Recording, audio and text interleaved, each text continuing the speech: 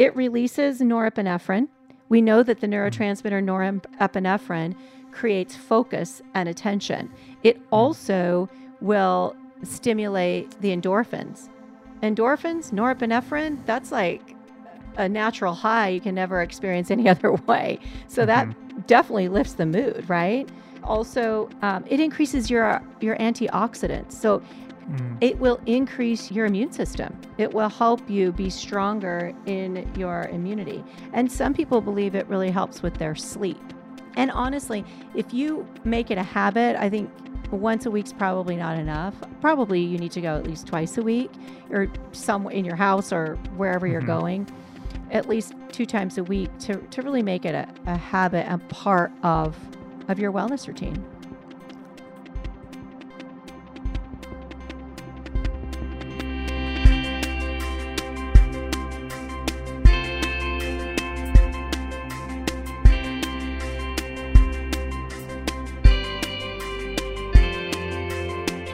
This is Get Personal with Dr. Chris. Real life stories and informative conversations, helping you take control of your health and feel like yourself again.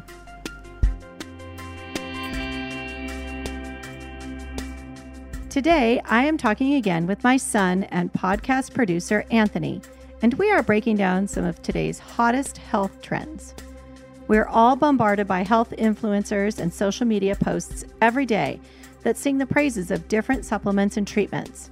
Sometimes it's hard to know which ones are actually healthy, safe, and backed by science. I get questions about things all the time from my patients, and today we're talking about 3 big ones: cold plunging, mouth taping, and functional mushrooms. With all things, they have some risks, and they're best to practice in moderation. But they all have real benefits and some interesting and deep roots in traditional naturopathic medicine.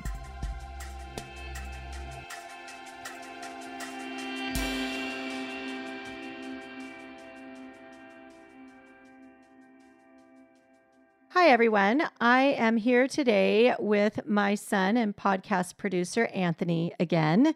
We're going to be talking about some trends that we have seen on social media. These are the things that are just out there now. And the funny thing is that all of these trends are rooted in ancient wisdom and naturopathic practices.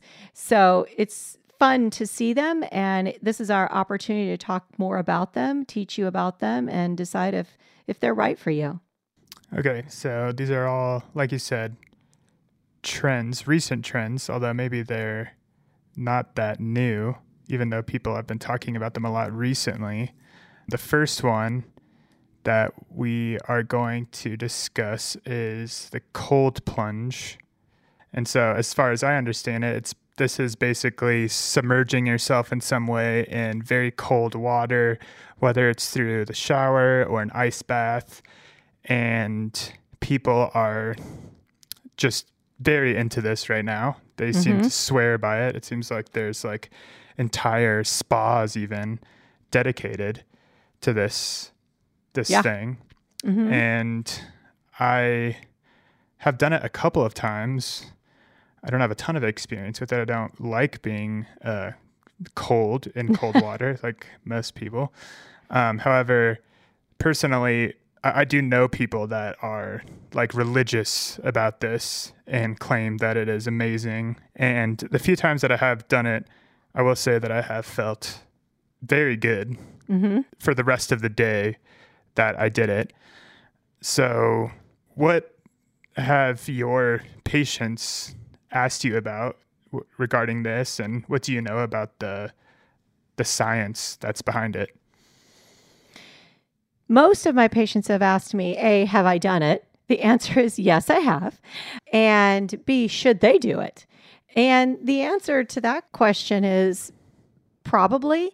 There's obviously some people who shouldn't be doing a cold plunge, and I'll talk about that in a minute, but most people will benefit from it. And what I love the most about the whole trend of plunging is that it comes from hydrotherapy. Hydrotherapy was a treatment used hundreds of years ago in many different ways to both heal the body and to activate many of its systems.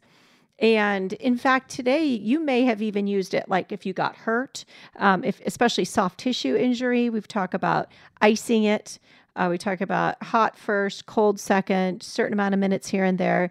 That is hydrotherapy as well. So the whole principle is getting the body hot, then making it very cold. And after the body is very cold, it will fight hard to get warm again. And that is essentially the basics of hydrotherapy. And you're right. The funny thing is there are whole businesses built on this now, which I think is great, honestly. Nobody likes to be cold. I don't like to be cold, but being cold is what invigorates us. I think that's where the word comes from. Invigorate is based on the root vitality, and vitality is all about our health and living. So when we plunge into this cold water, our body is basically shocked and has to take a minute to revamp. And when we come out of that cold water, it's like, wait a minute, we are not supposed to be this cold. We have got to warm up. So the blood vessels, when they were constricted in the coldness, then dilate afterwards and run that blood to our extremities.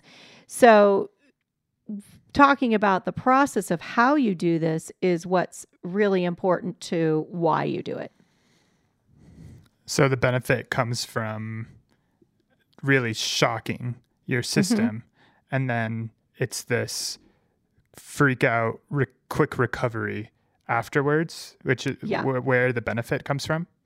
Yeah, exactly. So most of the places you will go to, let's say if it's a spa or a storefront where they have the cold plunges available, you will usually sit in your sauna for about 15 minutes to the point where you're very sweaty and very hot. And you walk out, and ideally you will rinse your body first, get the perspiration off and normalize just slightly.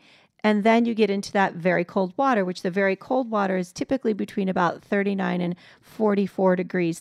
So then when you're in the water, you will stay there for 2 to 4 minutes and no more than that. That's something else we'll talk about in a minute. So 2 to 4 minutes, you're in that cold water. You want to fully submerge up to about the jawline. That's covering and the vagus nerve area, which is the signaler to your sympathetic, parasympathetic nervous system. That's the whole idea behind this. So you want to get fully submerged just to the jawline for 2 to 4 minutes, and then you get out. And you will maybe rinse off and then perhaps do that again. It is recommended to do at least 2 rounds.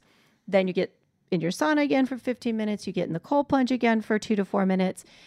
You come out and you will rinse briefly in warm water, and then that's it. You can do some squats. You can move around, get your blood flowing a little bit, but don't heat back up. The whole idea is that you got cold. The cells and your blood vessels constricted, and then they're going to dilate as soon as you come out of that water, and you want your body to create the warmth again. So you want the blood to flow. When you sit in that cold water, all of your blood is going to go to your center core, and it's going to feed the heart, and it's going to feed the blood vessels in the core. And in some cases saying it's going to actually use brown fat as metabolism, which that's the kind of fat that has the most energy and increases the surge of insulin. So it helps insulin sensitivity. After that, as soon as you get out, that blood is now going to rush to the extremities, and that brings healing, muscle repair, all kinds of blood flow to your extremities for all of those benefits. If you heated it up artificially once you got out, you will lose that benefit of the extra blood flow to the extremities. Can you, if you don't have access on a regular basis to the fancy spa where you can have a sauna and submerge yourself in the cold water up to your neck, can you do this in a homemade way in the shower? I know a lot of people do that. Yeah. So, we live in Arizona, so we have an advantage of many of us have pools in our backyard. In the winter, our pool is 40 degrees for sure.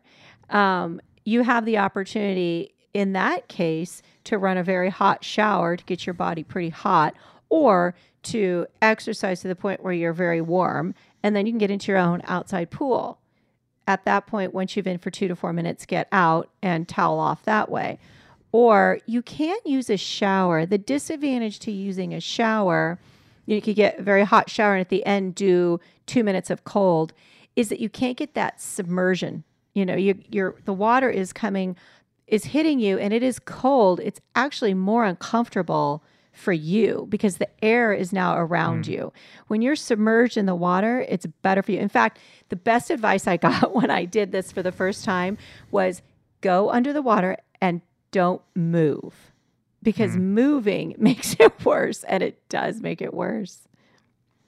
But you can get some benefit, because I think by far the easiest way to do it for most people would be just in the shower. Yeah. Just maybe like have the water hitting like your neck or something, that area of the vagus Yeah. nerve.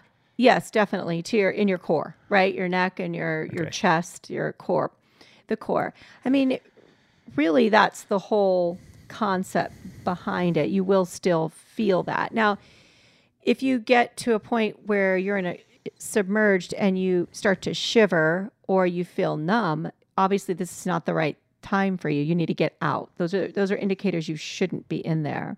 The other thing to remember when you're in the cold plunge, in the cold water, whether it's a pool or a lake, some people do it in a cold lake, or even in your shower, is that your breath should not be quick breaths. We don't want to hyperventilate. Focus on your breath. When you're in that cold water, focus on your breathing. Nice, deep breaths in and deep breaths out. Match that breath. I mean, most of you know I've had 4 babies. So I was like right in it. I was like, okay, I'm breathing like when I had those babies. And that's what it feels like. It's like I got to focus. And I mean, I close my eyes when I'm in there and I breathe. And that's what I do just to get to the end. And I promise the second time you do it is easier in your session. It definitely is easier. It seems like part of the appeal for a lot of people is kind of just a mental challenge, mental exercise of just breathing through something hard. Yeah, definitely. It is mentally rewarding to breathe through something hard. I love that. That's a great way to say it. I mean, it releases norepinephrine. We know that the neurotransmitter norepinephrine creates focus and attention. It also will stimulate the endorphins. Endorphins, norepinephrine, that's like a natural high you can never experience any other way. So that definitely lifts the mood, right? I mean, it also helps with recovery, obviously, from any kind of physical recovery. If you've been working out really hard or you have an injury, it will bring blood flow to that extremity. It increases your antioxidants. So it will increase your immune system. It will help you be stronger in your immunity. And some people believe it really helps with their sleep. There's been a few studies where they've seen improvement in heart rate variability, which is a whole nother podcast. We're going to talk about that because I think it's really cool. But it helps with that. So it helps with sleep in general. So you got your metabolism increasing, your immune system increasing, your mood elevating, all of those things happening. So, and honestly, if you make it a habit, I think once a week's probably not enough. Probably you need to go at least twice a week, or somewhere in your house or wherever you're going, at least 2 times a week to really make it a habit and part of your wellness routine. I'm guessing it also decreases inflammation along with all that other stuff. Yes. Oh, yes, absolutely. Definitely should not have left that out, because 100%.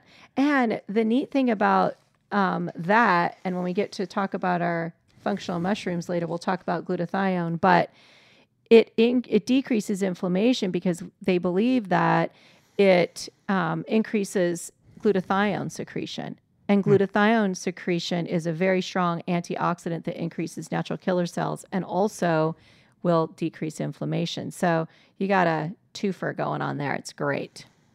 Sounds like a lot of the same stuff that happens when you get a runner's high. And I definitely believe that it improves inflammation. I did it the other day because they had a cold shower built into the sauna that I was at, and the rest of the day I felt really good. Like I just wasn't achy at all, which is something that I feel sometimes, and I felt really good the rest of the day. Yeah, totally. I mean, anytime you're feeling just kind of sluggish, or let's say you've recovered from an illness, or you're just feeling foggy, this would be the best time to do something, to do a cold plunge. I would tell you, if you've been through any kind of stressor, a stressful event, definitely when you're on that recovery side of things, not in the acute phase, it might not be good for super stressful time, but right after that would be a good time to be doing it. And if you're used to doing the cold plunge, then obviously it would be a little bit easier for you to do it closer to the acute phase, just because your body's used to it. But do not try to go beyond 4 minutes or so. It doesn't serve you. It's not going to make a difference. I mean, research tells us that. Same thing that research tells us that really a 3-day fast is the maximum you ever need to do. Like, more isn't better, even though we all think it is. You cross the line into just damaging your body. Yeah, definitely. It's not good. Just like too much exercise isn't good for your body, because exercise is stress. Making your body cold is stress. So, in the end, right dose. Yeah, everything in moderation, 100%. And the warning sign, shivering or erratic breathing, that's a bad sign. Yeah, it's a bad sign if you're shivering or if you feel like your extremities are numb. And also, if you actually have high blood pressure and you know of this, it's been diagnosed, and or are on high blood pressure medication, or have had some cardiovascular events, you probably should talk with your cardiologist or your physician before doing something like this, because it's definitely stressful on your cardiovascular system. I mean, that's the whole idea, right? We're dilating, and then we're constricting and dilating your blood vessels like no one's business. So it's stressful on your cardiovascular system, and in healthy people, that's good. But if you've got some challenges in that area, you want to run that by your physician first. Okay. We can move on to the next one on our list. Yeah. Which is one that I have seen on social media recently that did seem pretty strange to me at first. I had never seen anything quite like it. It seems almost like something that would happen to you if you're kidnapped, which is mouth taping. So this is where, as far as I understand it, you literally just tape your mouth shut while you sleep, and this forces you to breathe through your nose all night, and that's good for you. Yeah, it does kind of sound like something that would happen if you're being kidnapped.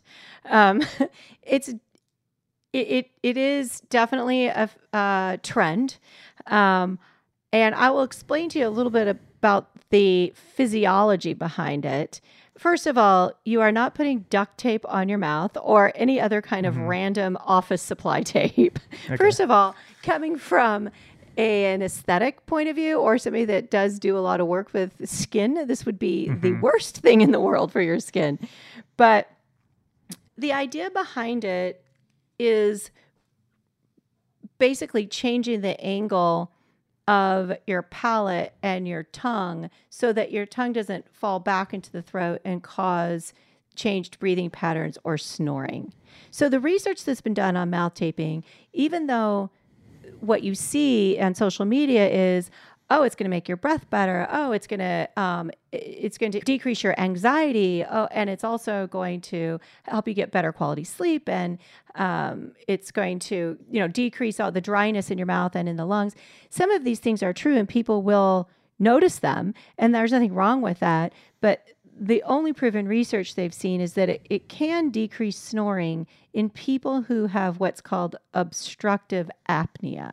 So when some people snore, it's because they have their tongue kind of falling back in the palate. And that's why people will snore most likely while lying on their back. If they roll onto their sides, that's no longer going to happen.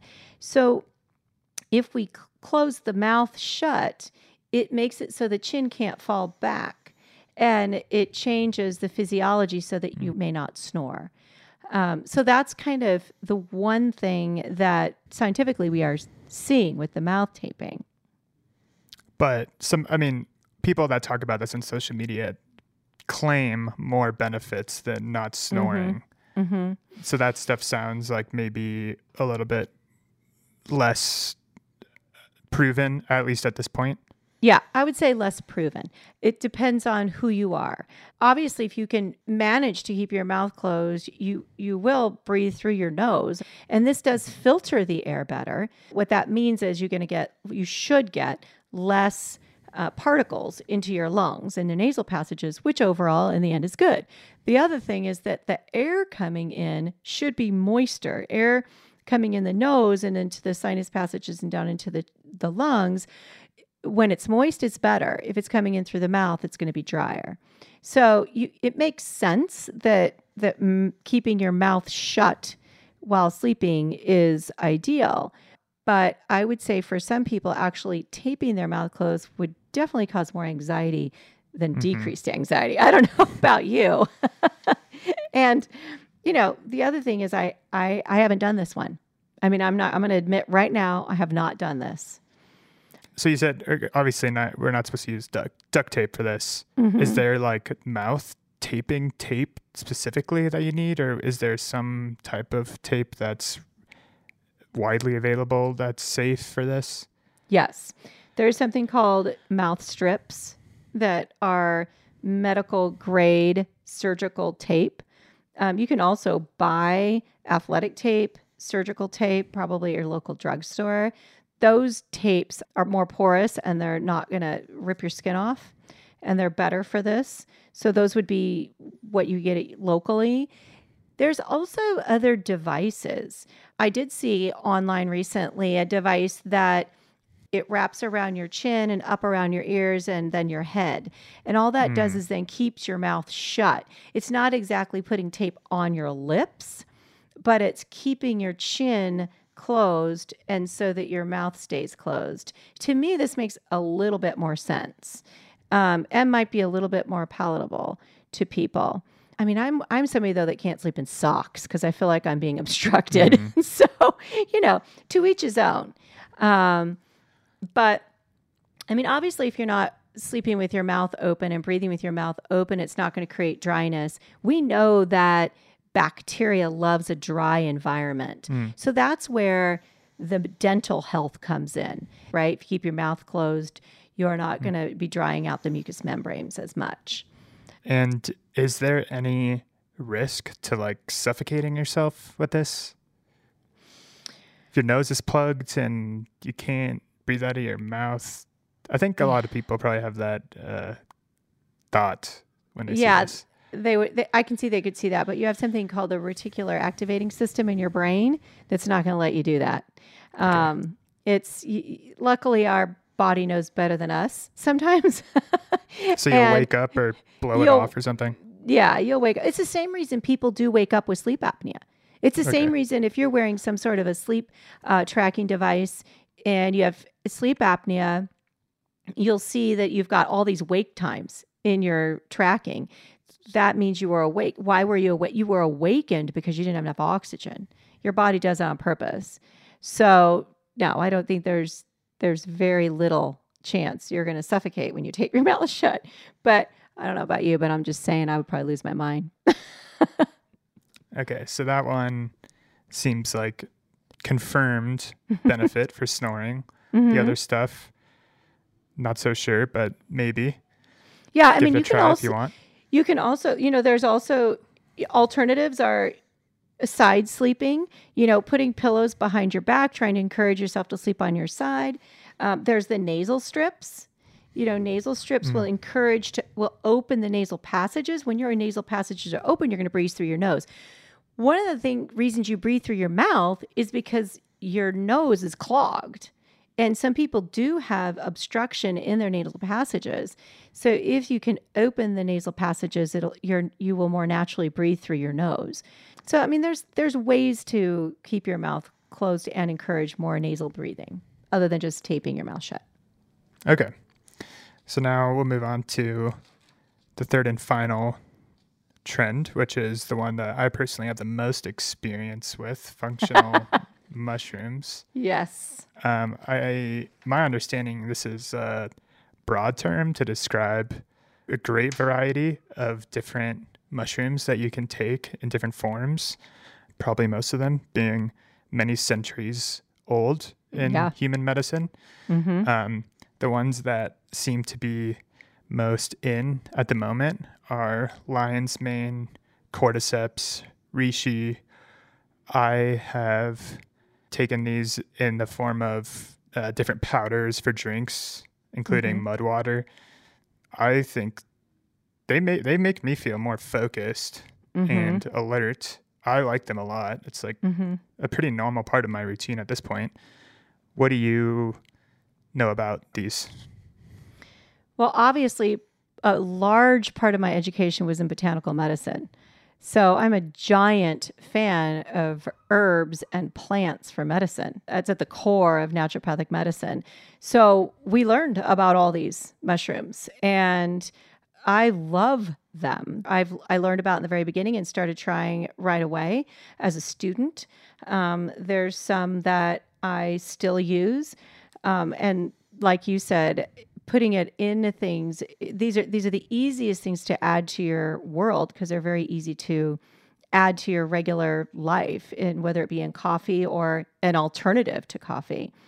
When I was doing some of this research to have this conversation with you, it was funny because I have all my books in my home office, and I pulled out the Materia Medica, which is 300 herbs. And it was fun to kind of look at that book. And while we know, for instance, that cordyceps is one that we use for the most part for energy. Cordyceps is well known for energy, well known for muscle recovery. People take it as a stimulant, really. It also has respiratory indications for bronchitis, decreases mucus. It helps with libido. It helps with nervousness. It definitely helps with immunity and premature aging. It's even been indicated in cancer treatments. So cordyceps is one that's been around. I mean, they've all been around forever, but think of all those extra indications that it has that the media didn't pick up on, kind of its underlying things that it does. Yeah, the functional mushroom stuff is usually sold as like a optimization and like energy focus thing, kind of like you said, coffee alternative. But the way that these things have been used forever is actually goes beyond that, it seems like. Yeah. The coolest thing, you mentioned lion's mane. So lion's mane I love. For one reason, I'm in a very anti-aging world. Obviously, I work with a lot of people over the age of 40, over 50, over 60. So it's a very much a brain-focused mushroom. But it came about because the Buddhist monks used it. So the Buddhist monks would use lion's mane to increase their concentration and focus because they would be in prayer all day long. So this is something that they used forever and ever ago in order to be more prayerful and focused in their day. Cool, right? Yeah, that is cool, and that matches my experience with lion's mane. It's definitely a focus thing. Yeah, and it matches really well with cacao. So, and what I use in the morning is the lion's mane mixed with cacao, and I put that in my coffee, and it's the real coffee. It's not mud water, but I do think mud water is very cool. I'm just saying, but I love it mixed with cacao, and the Wild Sun products that I use are locally sold in Arizona, and she makes one that is cacao and lion's mane, has a little bit of stevia, and it's great to add to the coffee. But I do think that lion's mane not only helps with focus, but I do think it's a mood lifter too. I totally can tell the difference. And then reishi, did you look into that one? Yeah, so reishi is another big Materia Medica mushroom, one that we studied a lot. Reishi is probably the number one immune supporter. It's also called an adaptogen. So in the herbal world, adaptogens are herbs that will go in and say, okay, look, everybody, we just need to balance out here. It's not going to increase where it doesn't need to increase, and it's not going to decrease where it doesn't need to decrease. It's going to bring about balance. When you talk about the immune system, and especially in things where people have autoimmune disorders where their immune system is overexcited, we need to make sure we're not stimulating the immune system. So the reishi mushroom does that. It goes in and just says, okay, you need a little tweak here and a little tweak there, but we don't need to like make it crazy. So the reishi mushroom will do that. And it's also really important as a stress response for the same reason and mood. But some of the, bet you didn't know this, things about the reishi mushroom is that it's also important for insomnia. So it can help with sleep. It's a great addition to a sleepy time tea. For instance, reishi mushroom would be in there. Also good for bronchial wellness and for indigestion.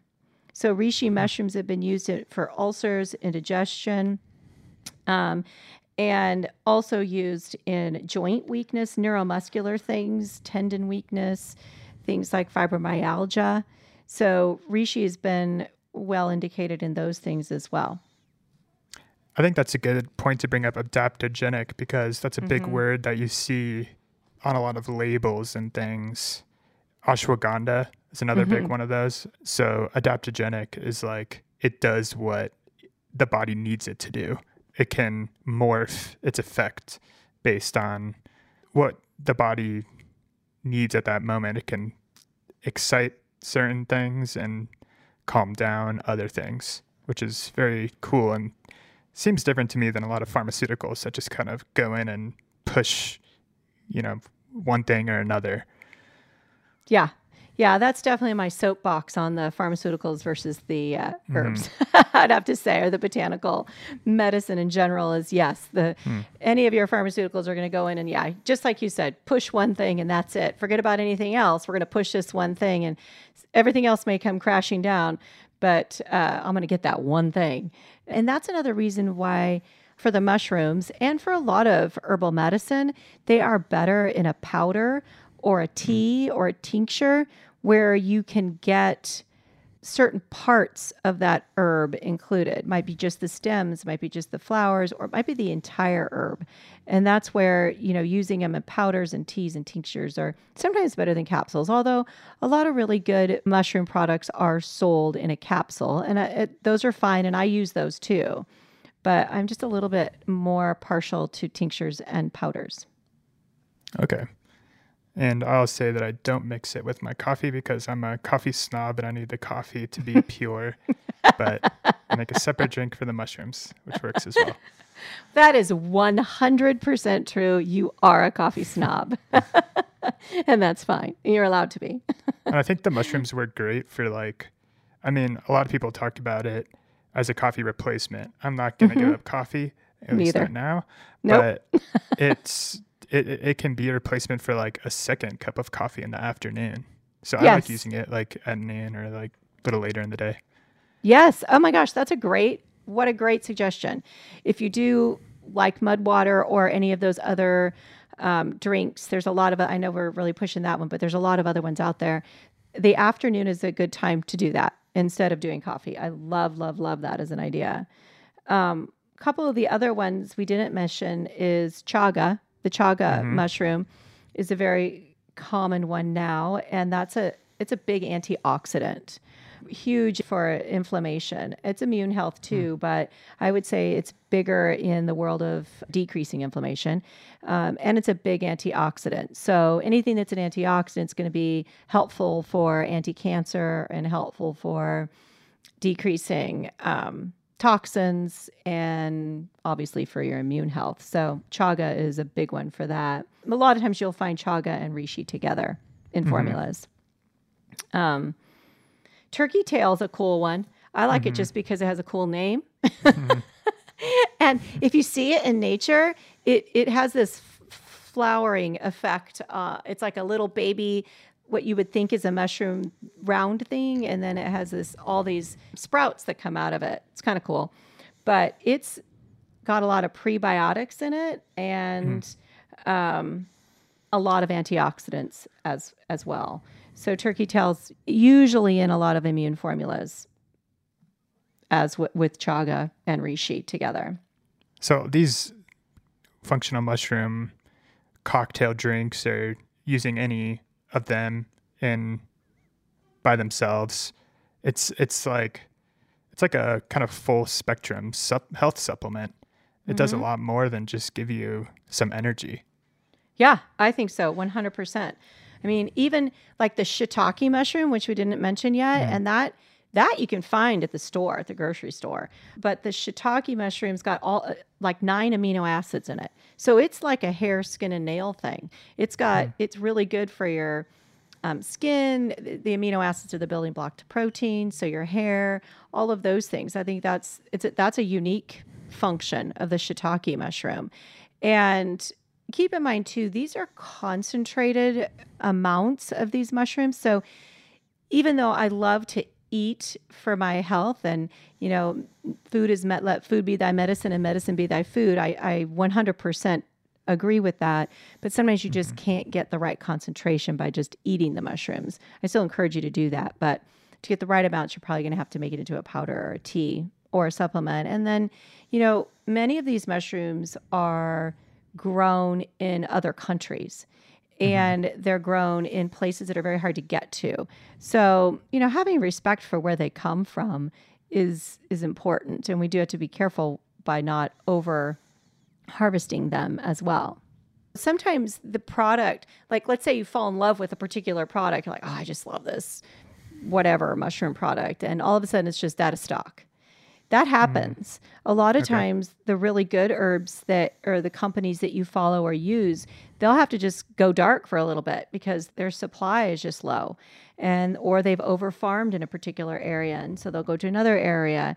So whenever that happens, trying not to be discouraged in the company, but yet to be respectful of that company, that they're doing the right thing probably for the earth at that time. Okay. Well, that's another dimension of it to keep an eye on. Is there any warnings for the mushrooms? We talked about with the first two that you can kind of overdo it. Is there anything to be careful of with the mushrooms? One of the unfortunate warnings on herbal medicine in general, botanical medicine, is that we have to be careful during pregnancy and nursing. The main reason is because we haven't researched it enough. There isn't enough data. So unfortunately, there's a lot of times when my patients become pregnant or are nursing, we'll have to pull some of those herbal medicines out, including some of the mushrooms. So that would be one place. We do pull mushrooms from a diet when we are concerned with fungal overgrowth, because they are a fungi. Like that's what they are. So if you really struggle with that, you might want to talk to your functional medicine provider or your naturopathic doctor just to say, okay, where do we stand with this? Is it affecting my fungal overgrowth? And should I pull back? Or maybe I just need to my moderation might be lower than the next person's moderation level. So those would probably be a couple of the things that I would keep in mind about the mushrooms. Can they be tough on digestion? They could be. I have seen more diarrhea than constipation from too much mushrooms. But I'll tell you, that's going to happen with almost anything that we overdo. Again, everything in moderation. We're not going to go crazy on this.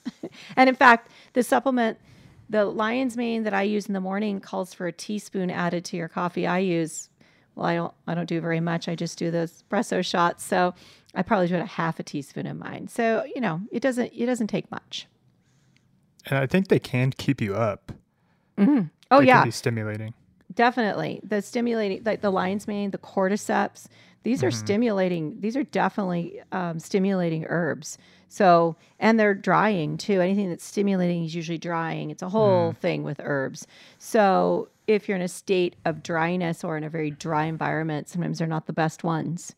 So these are all cool little idiosyncrasies and interesting facts about the herbs and the mushrooms in general, but that's something to keep in mind. So just don't go too crazy with it, Yeah. and maybe take it a little earlier in the day. Yeah, definitely. Cool. So it seems like all these things are pretty old, like you mentioned. They're kind of reviving ancient human medical knowledge using plants and just temperature. I mean, I think that the whole like hydrotherapy thing comes from, doesn't it come from Scandinavia? People literally laying in snow and then going into saunas. And so it's time-tested stuff. And the risks seem lower than a lot of more intense medical interventions.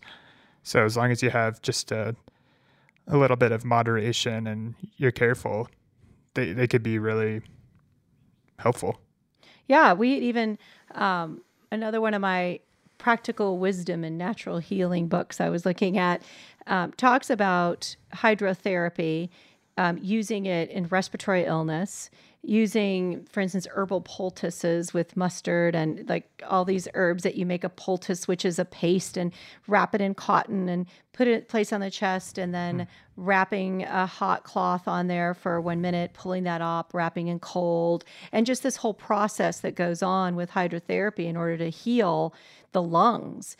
And we had a whole class in hydrotherapy when I was in medical school, and its ancient roots are amazing. It's just the coolest way to even visualize the way your body will, once it's cooled and then it's heated and it's cooled, and how it reacts, and then it sends all the blood to where it needs to go.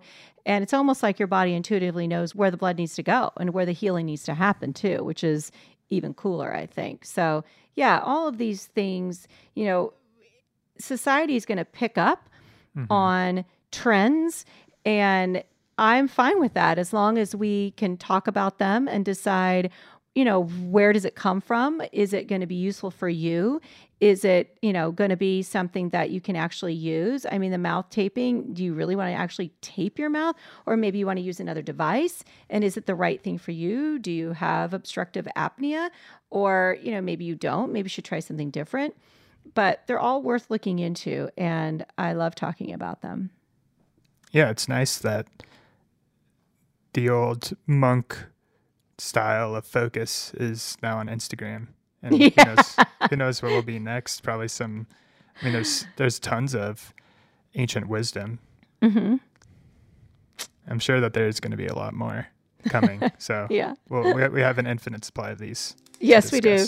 We do. We will do more. And if if there's something that, and you're listening, there's something you were wondering about, or you want us to talk about, let me know. Send me a message on my Instagram or website, however you would like to do that. I would love to hear about what you want us to talk about, because that would be great.